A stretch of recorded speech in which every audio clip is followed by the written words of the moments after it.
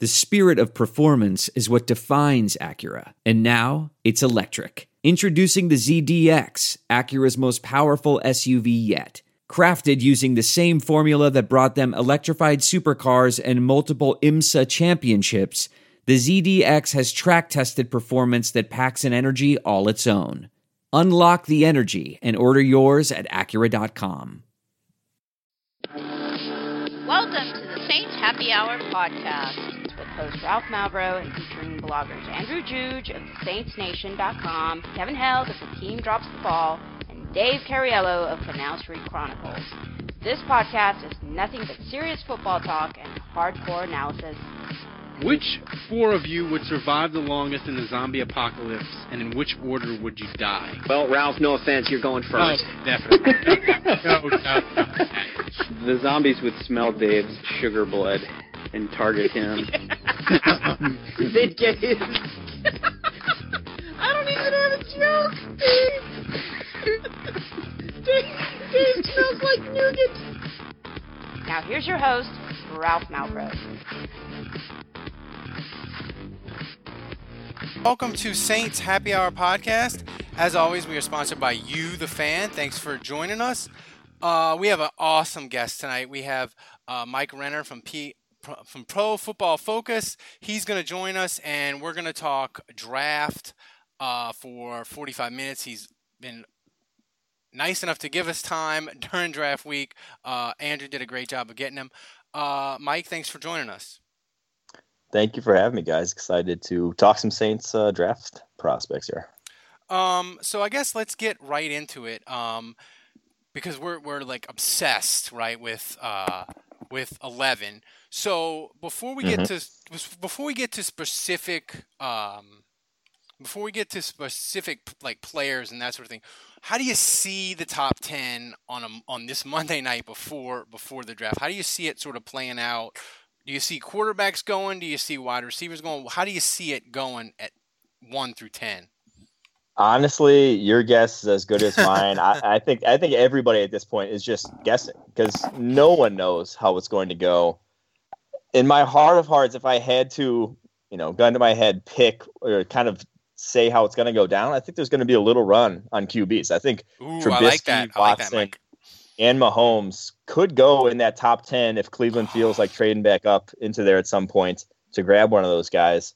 I think it's going to be 2011 all over again, where some teams just start reaching for QBs because there's so many teams just so needy for quarterbacks at this point. Oh my goodness! And I just don't think there's like a set order that these guys go in, like we saw kind of a year ago, where there was like a top 5 sort of set in stone that we're going to go top 5.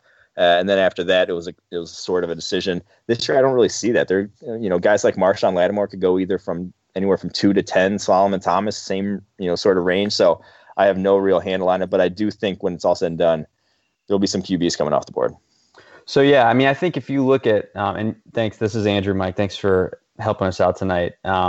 So I think when you there's a couple players you just mentioned, but I think when you ask your average Saints fan, we're kind of all looking at this from the perspective of you want receivers and you want quarterbacks taken in that top 10 because from a team needs perspective, obviously you want to build your defense and that just brings the talent down the board at positions that you want.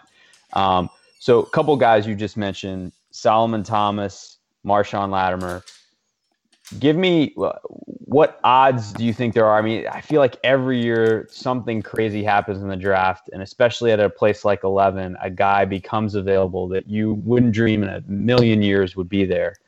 How do you feel about those two guys falling at 11? And is there any player you feel like we should watch to maybe fall out of the top 5? I think Solomon Thomas and Marshawn Lattimore is really pushing it. I think there's zero chance of Lattimore at this point. Can we start a rumor about his hamstring falling off? Can we? I mean, we can try, but it's probably not going to go too far. And even if it did, he'd probably still go top 10. I think that's how good he is. But Solomon Thomas, there's a chance.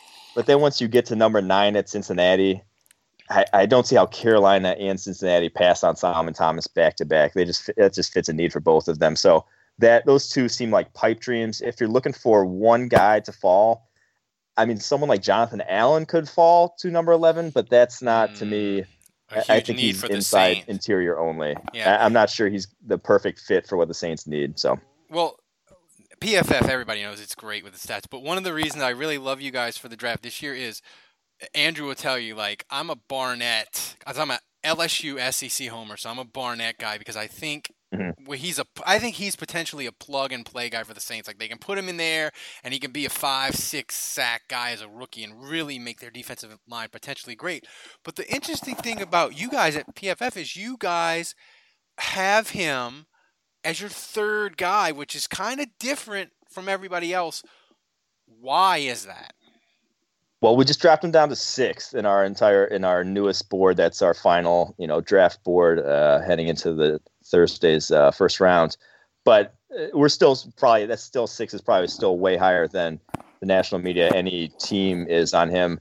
It's because if you just look at his raw production, what he did in the SEC in our grading system, it's off the charts to a degree we've only really seen from guys like Joey Bosa in the past and Myles Garrett in the past. So, I mean, he's up there with guys who did well in the NFL on the defensive line to where, and it's not like he's playing, non-power 5. It's not like he's doing this against the MAC. There are SEC tackles who are going to play in the NFL. They're like, most of the guys he's going up against are legitimate talents who could play on Sundays to where, if he's beating up those guys now, why won't he beat up on them in 4 years when they're all in the NFL? I just think he has that sort of people want to say there's one way to win as a pass rusher, and that's with explosiveness and bending the edge and all that good stuff. But I think there's more than one way. I think we saw that with Joey Bosa last year, and I think we're going to see that with Derek Barnett once he gets to the league.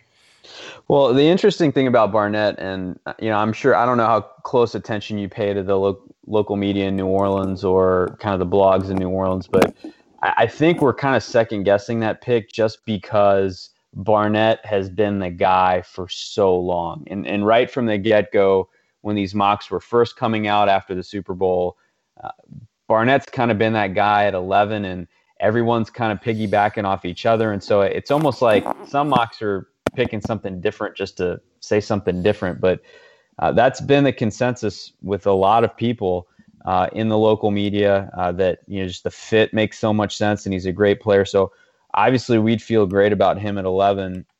I want to throw a curveball at you. So quick question. Do you feel like Christian McCaffrey is a reach at 11? And is it irresponsible of the Saints to take him given his defensive needs? Personally, I feel like the Saints have to go defense at 11. I mean, they have to. But the idea of McCaffrey in this offense with Sean Payton having the controls and how he would be able to manipulate defenses with a player like this, it's almost too good to pass up. No, I don't think it's a reach at all, especially in the Saints offense, which would use him correctly in terms of, use him to his fullest ability and use him as a receiver, use him as a power sort of runner, or a power scheme runner, excuse me, not necessarily himself a powerful runner, but I don't think that would be a reach. And I'm of the opinion that while, yes, one side of the ball might be deficient, if you can upgrade at a certain position, no matter what it is, like if you can make your offense, if you can take that offense to the next level, you can, carry yourself to a championship if you have, somewhat of an average defense still. I understand they don't have an average defense at this point, but I think if you can upgrade anywhere in your roster, you would be silly to pass up a guy just because you're filling a need on the side of the ball that's more deficient than the other. So I don't think that you necessarily have to go defense if you're New Orleans, especially if there is a guy like McCaffrey there. But at this point in time, I don't think he's getting there. If I'm being honest, I think he goes top 10. Well, here's a random question as we're talking running backs. Leonard Fournette, you guys, do you agree he's going in the top 10, even though you don't view him as a top 20 prospect? If he goes top 10, man, oh no, I don't know what to do. That to me would make zero sense because just looking at the top 10 of this draft, maybe only Carolina and Buffalo. Obviously, Tennessee, the Titans wouldn't pick him, but Carolina and Buffalo would have an offensive line that would be good enough to sort of maximize his talents. Because I think he needs a good offensive line in front of him, just his running style, to be successful in the NFL. Anyone else that takes him, if the Jets took him, if the Jaguars took him, that to me would just be a complete waste of a draft where there's so much defensive Well, then talent. it's a perfect pick for the Jets. I was gonna say you guys want that to happen. Like at the end of the day, I think he does go top 10 because every single mock with somewhat any guy who seems connected to the league in terms of former scouts, that sort of thing, has Fournette going in the top 10. So it looks like he's going to end up there. I think a team would be crazy to take him there, though. That's just my take. Well, here's a guy that the Saints have. Some mocks have him going to the Saints. Some don't. Hassan Reddick. Explain why you think he's safe with upside. Hassan? Yeah.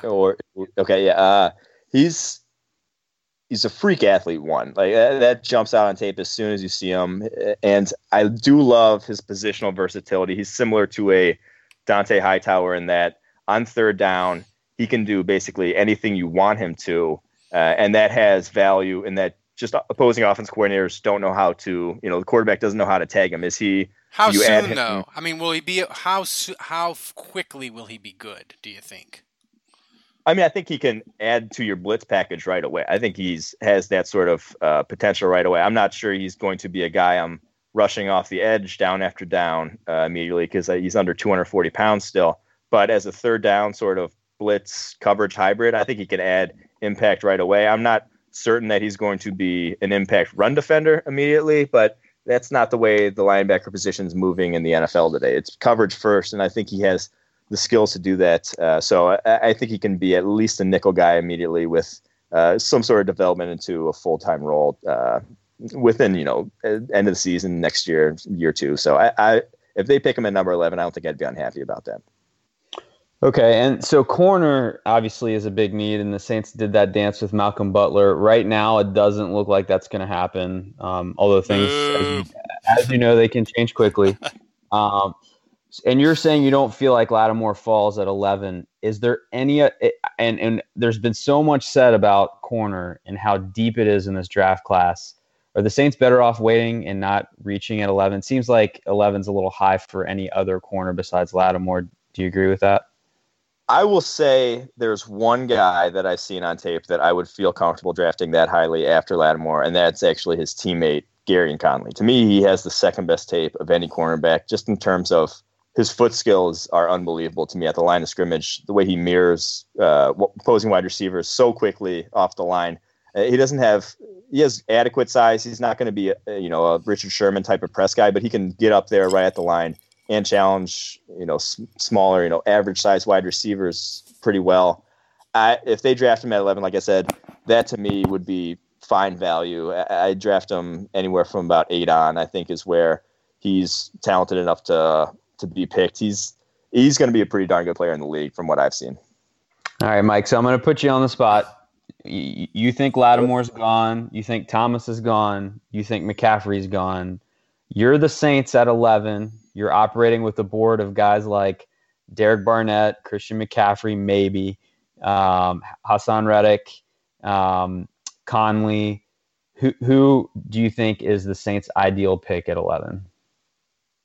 I should say realistic ideal pick. I was going to say any day before like a week ago or whenever it was, I would have said Reuben Foster because to me, that's exactly what they could have used on defense and every down linebacker who can make an impact on all three phases of the game. To me, Reuben Foster's the safest thing after Myles Garrett in this draft class. I think he's fantastic, but there's just seems like zero chance of that anymore after he failed the drug test. Just had the worst pre-draft process I can remember in recent history. So outside of Laramie Tunsil, the literal pre-draft process. You don't know. They could still have some stuff on draft night. Yeah, I was going to say, we'll see what happens on draft night for Foster, but I don't think he can get much worse. Oh, my goodness. I think Derek Barnett, though, would be ideal in terms of need, fit, immediate impact. To me, he's right out of the gate, ready to play. And all of a sudden you have 2 every down defensive ends that can impact the run and the pass. That just seems like such a valuable addition. And if Sheldon Rankins, takes the next step, you have a defensive line that's immediately goes from, a liability a season ago to some degree to a quality defensive line in the NFL. All right, so we're on board with Barnett. I like that. Hey, you know me. I'm all about Barnett. and it's just because I watch like every SEC game I can possibly get my hands on during the fall.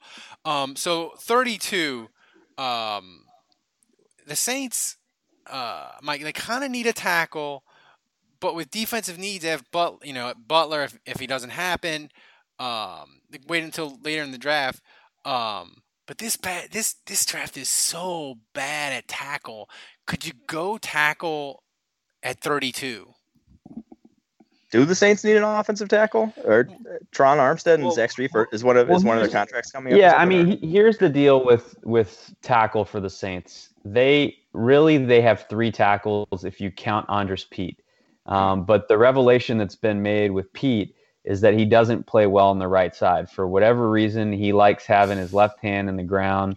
And so the vision for him now is they want him to be a left side player. And so with Armstead at left tackle, Andres Pete is at guard. And then you've got Zach Strief, who's 33, coming off a good year. But they really have, if something were to happen to Strief, they have really no one they can play right tackle behind. And Mike, this is something that Saints fans remember. In 2011, John Stinchcomb was the right tackle, and he had been playing for years, and he was a good, solid Pro Bowl alternate right tackle. And he went into camp, and everybody's like, it's going to be Stinchcomb. He's going to be starting. He's going to be fine. And the wheels came off, and he retired, and the Saints had Strief to plug right in there. But we're like, Strief's 33. Could that happen again? Offensive line becomes a mess. They need it, but with the draft class at offensive tackle, it's like, oh my God. I mean, I think ideally, the Saints would take a tackle later in the draft. So I think it's just like we know we need one at some point, and the concern is that there's such a lack of depth in this class that you almost have to take one early because there's not going to be a good one later. I think that's my thing with the offensive line class. There are about 5 offensive linemen that I see as being stars in the NFL. I'd say Forrest Lamp, Garrett Bowles, Ryan Ramczyk, Cam Robinson, and then Taylor Mouton. After that, that's the thing though to me is after that, there's really not developmental guys. There's really not a lot of guys with promise after those 5. So that if you did want a tackle to be a guy who could step in and start for Strief after he either retires, gets hurt, something like that, you would probably have to take him at 32 if you think you have the tackle of the future, in tow. So, yeah, that's concerning. But I think you have more glaring needs elsewhere in this roster. And 32 is going to be a great spot from just all the mocks I've seen and where the value is at cornerback. That's the other reason why I didn't go cornerback at 11 for the Saints, was because at 32 there should be a handful of names on the board that could step in and start right away with how deep this cornerback class is. How many corners do you really like in this draft that you think that guy, these guys are going to play day one? At least they might not be start and be stars, obviously, but they're going to play, and you're going to play them, and you're going to put them on the field, and they're not going to be a rookie disaster corner. That's a good question. So I went on record as saying that 16 will go in the first 2 rounds. That was one of my hot takes in the podcast this week. I think there will be a ton of cornerbacks going off the board. When it's all said and done, who ends up being legitimate starters right away? I think, like I said, Lattimore, Conley are my 2 favorite guys in this class. And Sidney Jones obviously would have been up there with them had he not torn his Achilles. I think when he does return, will still be good. After that, I like Tre'Davious White to be a starter. I think Adoree Jackson at some point will figure it out. I'm not sure that's year 1 that he does it because he's still pretty raw in his technique and that sort of stuff. Got beat deep a lot, but I like him. I like his potential. Tease Tabor, I like in the slot because he doesn't have the speed, but he's so aggressive. I think he has a future there. And then a few long corners that I like: Cordrea Tankersley, Akella Witherspoon, and Kevin King. I just think they'll figure it out with the sort of length they have. So. And also would add Chidobe Awuzie to that list of guys who I think could all start, and Marlon Humphrey. So that, however many that was, could all step in right away and play legitimate minutes for a defense next season. All right. Well, so let's talk about corner at 32. I mean, I think in a perfect world, defensive end and corner in no specific order are the positions you pick at 11 and 32. If it works out that way for the Saints. So assuming we've got Barnett at 11, we're really looking at ideally a corner at 32, and you said that's a good spot for it. I mean, as an LSU fan, obviously we love Tre'Davious White, and I saw that in your PFF rankings you have him really higher than most. So if he falls there, obviously we would be thrilled with that. There's another corner in Quincy Wilson that I feel like is all over the place. You look at some draft boards, he's way down there. And then you look at some, I think Matt Miller has him as his number one corner in this draft. So he's kind of all over the place. Who at 32, I mean, realistically, who's available? Who's a good fit for the Saints? Who would help them? Of all those guys, we can't have developmental prospects. We got to have a guy now. That's the thing that I legitimately cannot help you with. Who will be there? Because all those guys I mentioned, the Marlon Humphrey, the Adoree Jackson, Cordrea Tankersley, Akilla Witherspoon, Kevin King, I have no clue. And Tre'Davious White, I have no clue what order the NFL sees them in. And truthfully, it's going to depend team to team because of how closely those evals are. They're just so similar in terms of talent levels that they all have, some weaknesses, but there's a lot more promise and weaknesses for all those guys. And they're all going to get pushed down to some degree because everyone's saying in the I can wait. 20s, I can wait. Yes, exactly. I can get a guy in the second instead of having to overdraft this guy in the first. So I can't tell you who's going to be there. I think a handful of guys will be there that could step in right away. Pick any of those names that I listed, like I just said, any of those guys would be a good fit, besides probably Tease Tabor in terms of him being a slot only. But I think any of the other guys would be able to step in for the Saints, and start.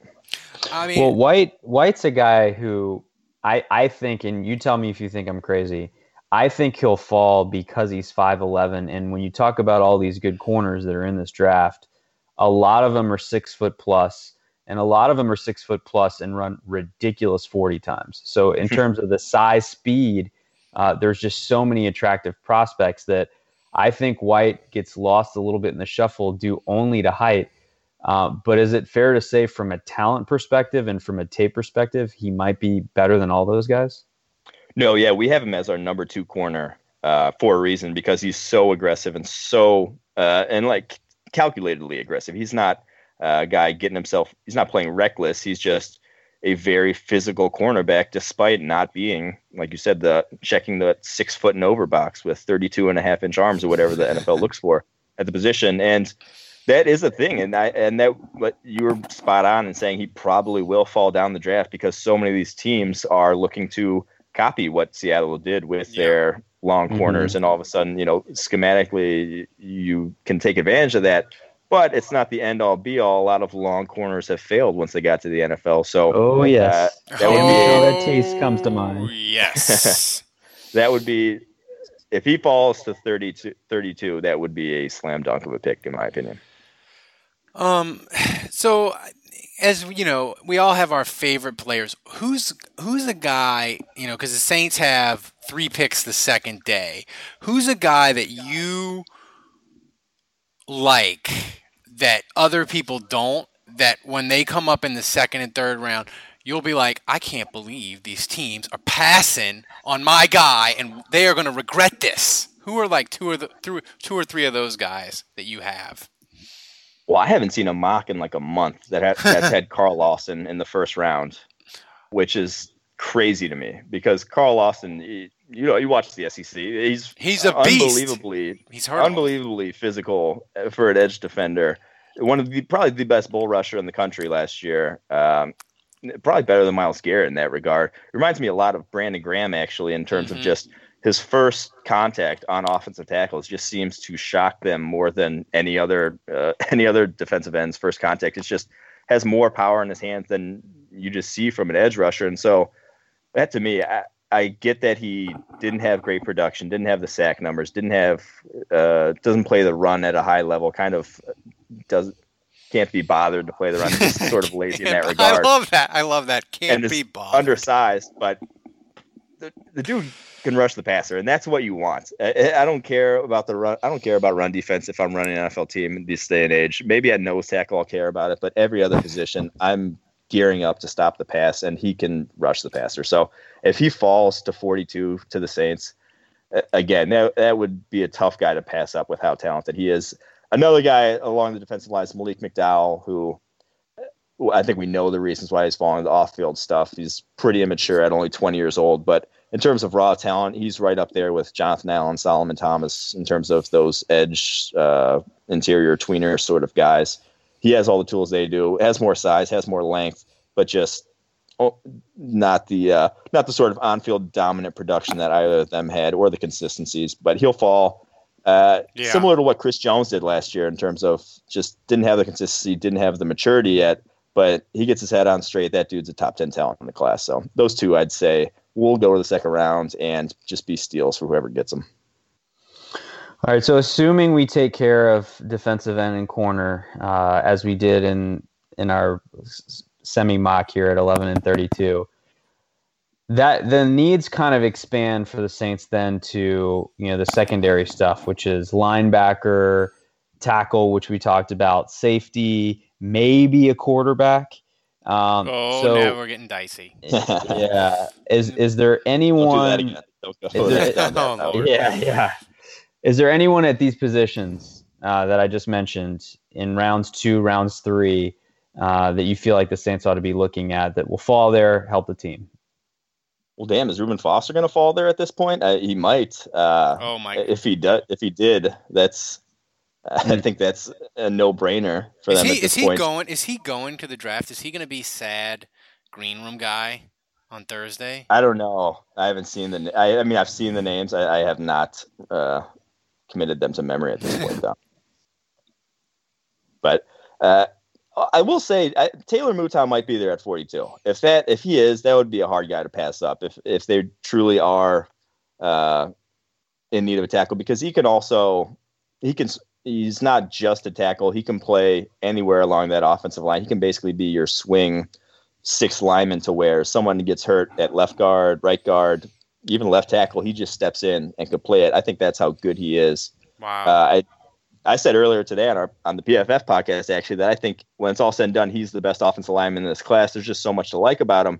I get why he's not getting, the hype of some other guys. Because he looks a little herky-jerky, a little awkward, and only played 1 year at tackle in college. But there's so much to like about him. And so if he is there at 42, that's another guy who I think that would be tough to pass up. What other positions do you say besides linebacker and safety? You got any safeties you like? There are a handful of second-round safeties. I don't think Obi Melifonwu, when it's all said and done, ends up making it there. I don't think Jabril Peppers makes it there to them in the second round. But I like Eddie Jackson out of Alabama. I know he didn't have a full year last year, but from what I've seen from him, he was great in a center field type of role there. I think he can do that at the next level. And I like Budda Baker from Washington. I think he ends up – I really don't know where the NFL falls on him, but at 42, I think he would be a great fit in that he can cover the slot extremely well and be a versatile piece that I know the Saints love those versatile safeties that they can play all over the field. He can do that as well. So I think he would fit in if he is still on the board. Mike, the one interesting thing in regards to the Butler trade was, today Peter King came out and said, look, the Saints view 25, the 25th player is really close to the 75th or 100th player, and they feel like because all the players are so close together, that they want to have as many picks as possible. So I guess my question to you is, what's the difference between player 25 and 100 in this draft? Are they right? Are they kind of really clumped together? No, I think that's what I was getting at with the cornerback position, and it's true on a number of positions. There's just this sort of second tier of guys at edge rusher, at cornerback, at linebacker, at even running back, that they just all separating them is going to come down to the scheme you run, what sort of speed you're looking for, the sort of other traits that there really is no on-field sort of reason to be separating these guys. So I completely agree with that sentiment, and why I don't think you'll see many trades in this first round, because no one wants to give up picks. No one wants to give up a second rounder to maybe get their quote unquote guy, because they know that there's 5 other guys waiting for them that fill the same need. So I don't think this is if I'm a fan of a team that's trading up in this draft, I'd be pretty upset. Well, the Saints always trade up. Mm-hmm. I mean, that's what they do. We'll see. That's what the Saints do. I mean, I have a bet with Andrew that the Saints will not be making both of their third round picks because they're going to move up. It's what they do. Sometimes it works out. I mean, Julio Jones is a good player for Atlanta, so I don't know. So sometimes it does. Andrew, are you there? Yeah, I'm here. I know you wanted to ask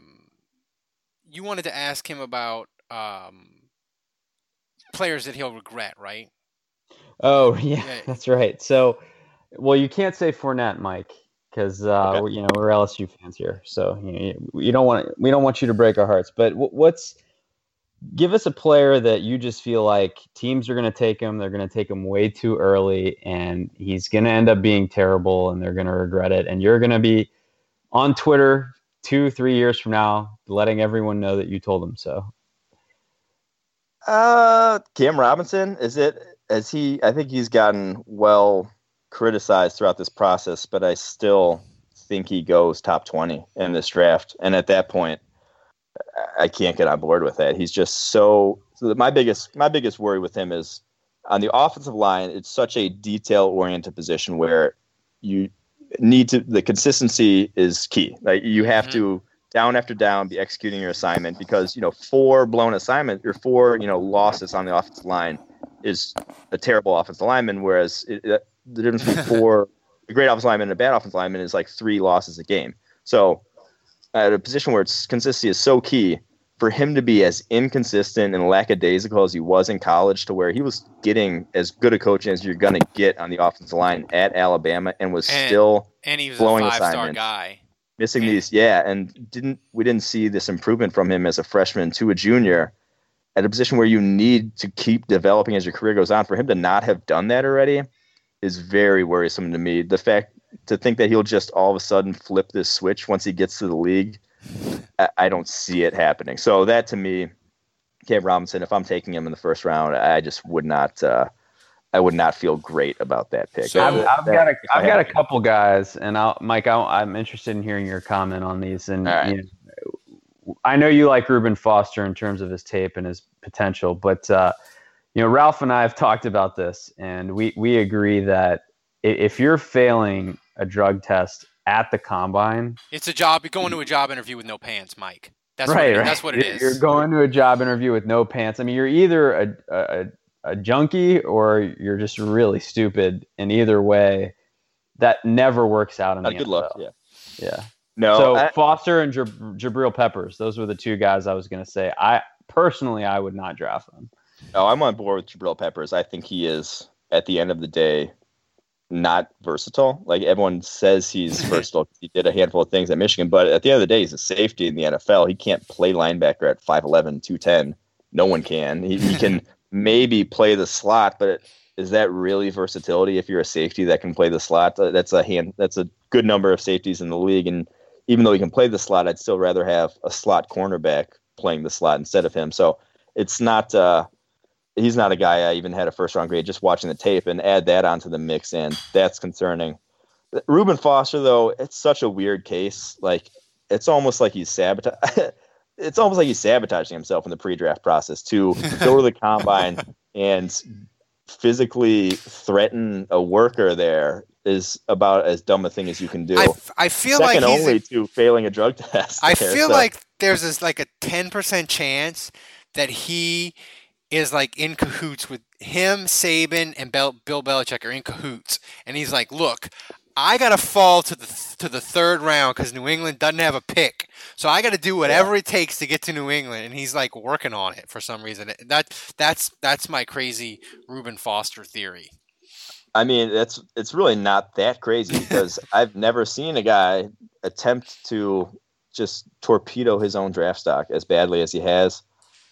And the crazy thing, what is crazy to me is that you heard nothing about this prior to the combine. There was no, Reuben Foster, look out for, like usually you hear about guys who are going to be this big of a problem or going to have these sort of issues.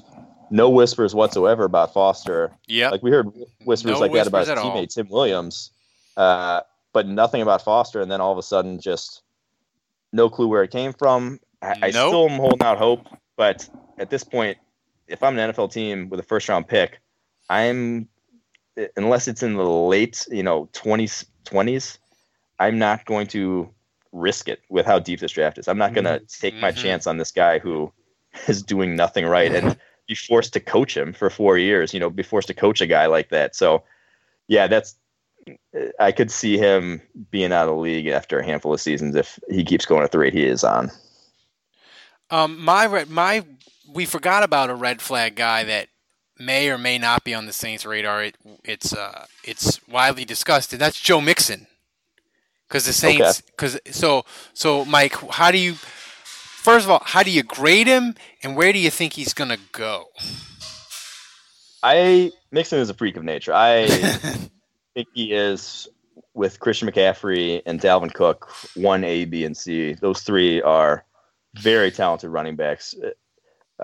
Mixon reminds me a lot of Melvin Gordon in just the way he moves, but at the end of the day, he's 15 pounds heavier than Melvin Gordon, and you don't notice that on tape, but that's going to show up when he's trying to break tackles to the next level. And he has receiving skills that I think only McCaffrey is better than in this draft class. He is that good as a receiver out of the backfield, and when you split him out wider in the slot, he can do that as well. So he's the total package. When it's all said and done, where he goes, I just think it's going to be someone in the second round. I know all these teams are coming out, anonymous scouts for these teams are saying, he's off our board, but he's not going to be off everyone's board. And someone's not really going to care about the PR hit that they're going to take, because if you take him in the 5th or 6th, you're going to take the PR hit anyway. So you might as well go get him when you have the chance. No one's going to take him in the first round, because that's a little too big of a PR hit to have your only, that number one guy be what he is. But second round, I think someone's going to risk that for the fact that you're getting one of the best running backs in this class. Cincinnati is going to take him because they... You think so? Cincinnati, Bomani Jones for ESPN, he has a great way to describe Cincinnati. They buy the open box at Best Buy. and I just think look at all the trouble players that Cincinnati gets. They draft them, and Mike Brown says, Marvin Lewis, I drafted this guy, you figure it out. And Marvin Lewis kind of figures it out, right? So I just think that could be a place for him. That's not a bad take. I mean, Vontez, Perfect, Pac-Man, and Pac-Man continues to get in stuff, and they're kind of just, 15th chance, Pac-Man. We believe in 15th chances. So, no, they definitely believe in second chances. So I'm guessing he's not off their board. So that's a pretty good take. All right, Mike, give me some day 3 sleepers. Who do you love, especially for the Saints, that they can look for that, and the Saints don't have 4th and 5th round picks right now. So we're looking one pick in the 6th, one pick in the 7th. Anyone that you feel like they could nab there that would help the team? I don't know where Trey Hendrickson's going to fall in this draft, the FAU defensive end. I know he had a fairly good combine, but I haven't heard much hype for him.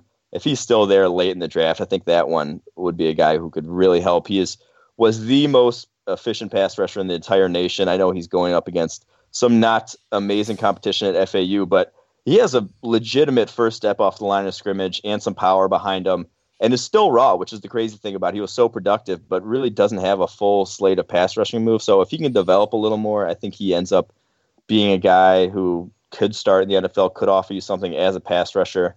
And I also like Stevie Tuikolovatu, the USC nose tackle. To me, he checks a ton of boxes for a run-stuffing nose tackle. I know he's old. I think he's going to be 26 by the time the year starts because he did a Mormon mission and whatnot. But he's going to get pushed down the draft because he offers about as little as a pass rusher as you can offer as a nose tackle. The dude can barely move. But that's the thing. You can barely move him as well. So he can hold the point right up the middle of a defense. That's what you need from a nose tackle on early downs. I think he's going to provide a lot more value than where he ends up getting drafted in this one. My final question for you, Mike, is, and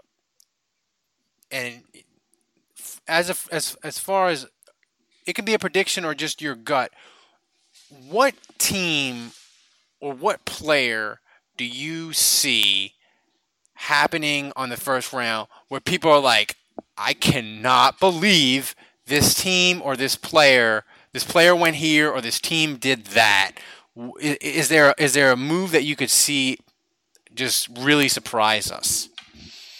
Ooh. And it doesn't have to be top 10. It could be anything in the first round. Who could really surprise in terms of sneak in to the back of the first round? Man, I really don't know. I think maybe is 4 quarterbacks going? Would that be surprising? I do think at the end of the day, 4 quarterbacks go. I think Kaiser. Yeah, Kaiser with Kelly torpedoing his value. That would be surprising, I would think. I do think 4 quarterbacks go in the first round at some point. So if that's a surprise, I think that will happen. So I think Kaiser goes to the Chiefs. I think we want that, Ralph. We want 4 quarterbacks. No, we want. As long as the Saints aren't taking one of them. Yeah, I mean the thing is because to me, Mike, this draft it really sets up interesting for the Saints in that if the quarterbacks go early, defensive player drops. If a quarterback's there at 11. You could have a team trade up, but then you said that teams are going to be averse to trading up this draft. So maybe it doesn't. Now my theory is maybe this draft doesn't set up as well for the Saints as I thought. Maybe we really, really don't want the quarterbacks to drop. You want them as many to go in that top 10 as you can because teams just aren't going to want to trade up. No, I like I said that before, I definitely think that will happen. I think that's what you want also, as you want offensive talent off the board. You want quarterbacks off the board. And I do think to some degree it sets up that way. I'll actually give one more take that I think would be a little surprising and where I see a guy going higher than a lot are projected. I think when it comes Thursday, John Ross is off the board in the top 8 picks. I think he's gone by at least 8. We like that. I think he goes a lot higher than people are saying, just because one, the NFL absolutely has drafted guys like Will Fuller in the first round in the 20s. So drafted guys like Philip Dorsett, who offered almost nothing more than just pure speed. They covered speed that much to where they'll teach a guy to catch balls. Who was the receiver the Raiders took? Oh, and Darius Hayward. Yeah, Hayward Bay as well. Yeah. Just off of pure speed and nothing else. John Ross actually has something else. He actually has hands. He actually has some ball skills and can actually break some tackles. And when you put that mix together, I know he has an injury history, but you put that sort of mix together, someone's going to fall in love. And I wouldn't be surprised if it's the Titans, Jets, Panthers there in the top 10 that just falls in love and says, you know, this guy's going to be a game breaker for us with how much NFL teams covet speed. I mean, if Al Davis was still alive, he'd trade up to 24 to get him. I think he goes pretty highly. I think he surprises people with how high he'll go. Mike, I don't know if you're going to be right, but I want you to be right about your predictions in the top 10. I want myself to be right, too. I think we all do. So, Mike, we can't thank you enough. Guys, follow him, Mike Renner. He's at PFF_Mike on Twitter. Pro Football, you know, they're awesome. Go there. It's phenomenal. We cannot wait for this draft. Mike, thanks for giving us time in a busy, crazy week for you. Yes, thank you for those kind words about PFF. And check me out Thursday night. I'll be doing a live draft show with SI. So you go to si.com. We'll be live. Me and Steve Palazzolo, our director of college scouting, we'll be talking about the picks going up. So sure, check that out. And thanks for having me on, guys. Thanks, guys. Thanks, Mike.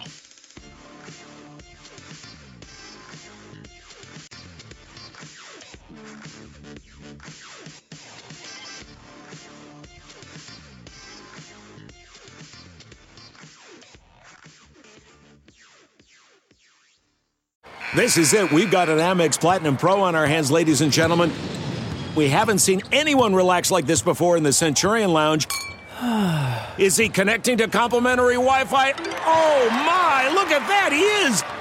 And you will not believe where he's going next. The Amex dedicated card member entrance for the win! Unbelievable! When you get travel perks with Amex Platinum, you're part of the action. That's the powerful backing of American Express. Terms apply. Learn more at americanexpress.com/withAmex.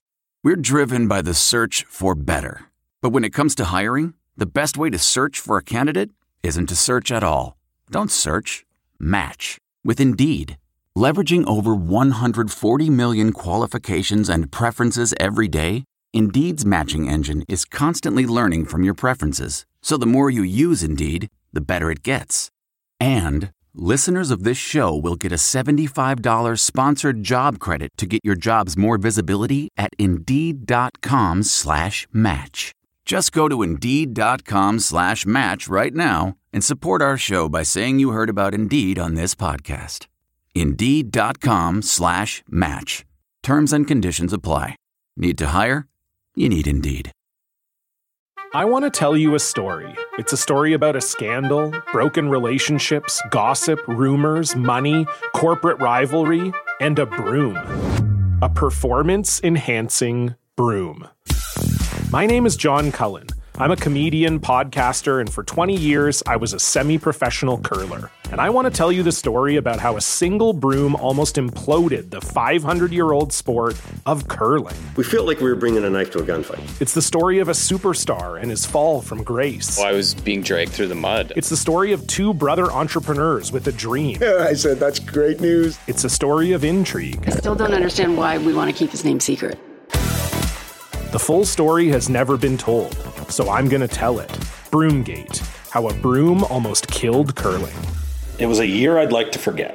To listen to Broomgate, search for Broomgate in your favorite podcast app. That's all one word, Broomgate. What makes a life a good one? Is it the adventure you have? Or the friends you find along the way? Maybe it's pursuing your passion while striving to protect, defend, and save what you believe in every single day.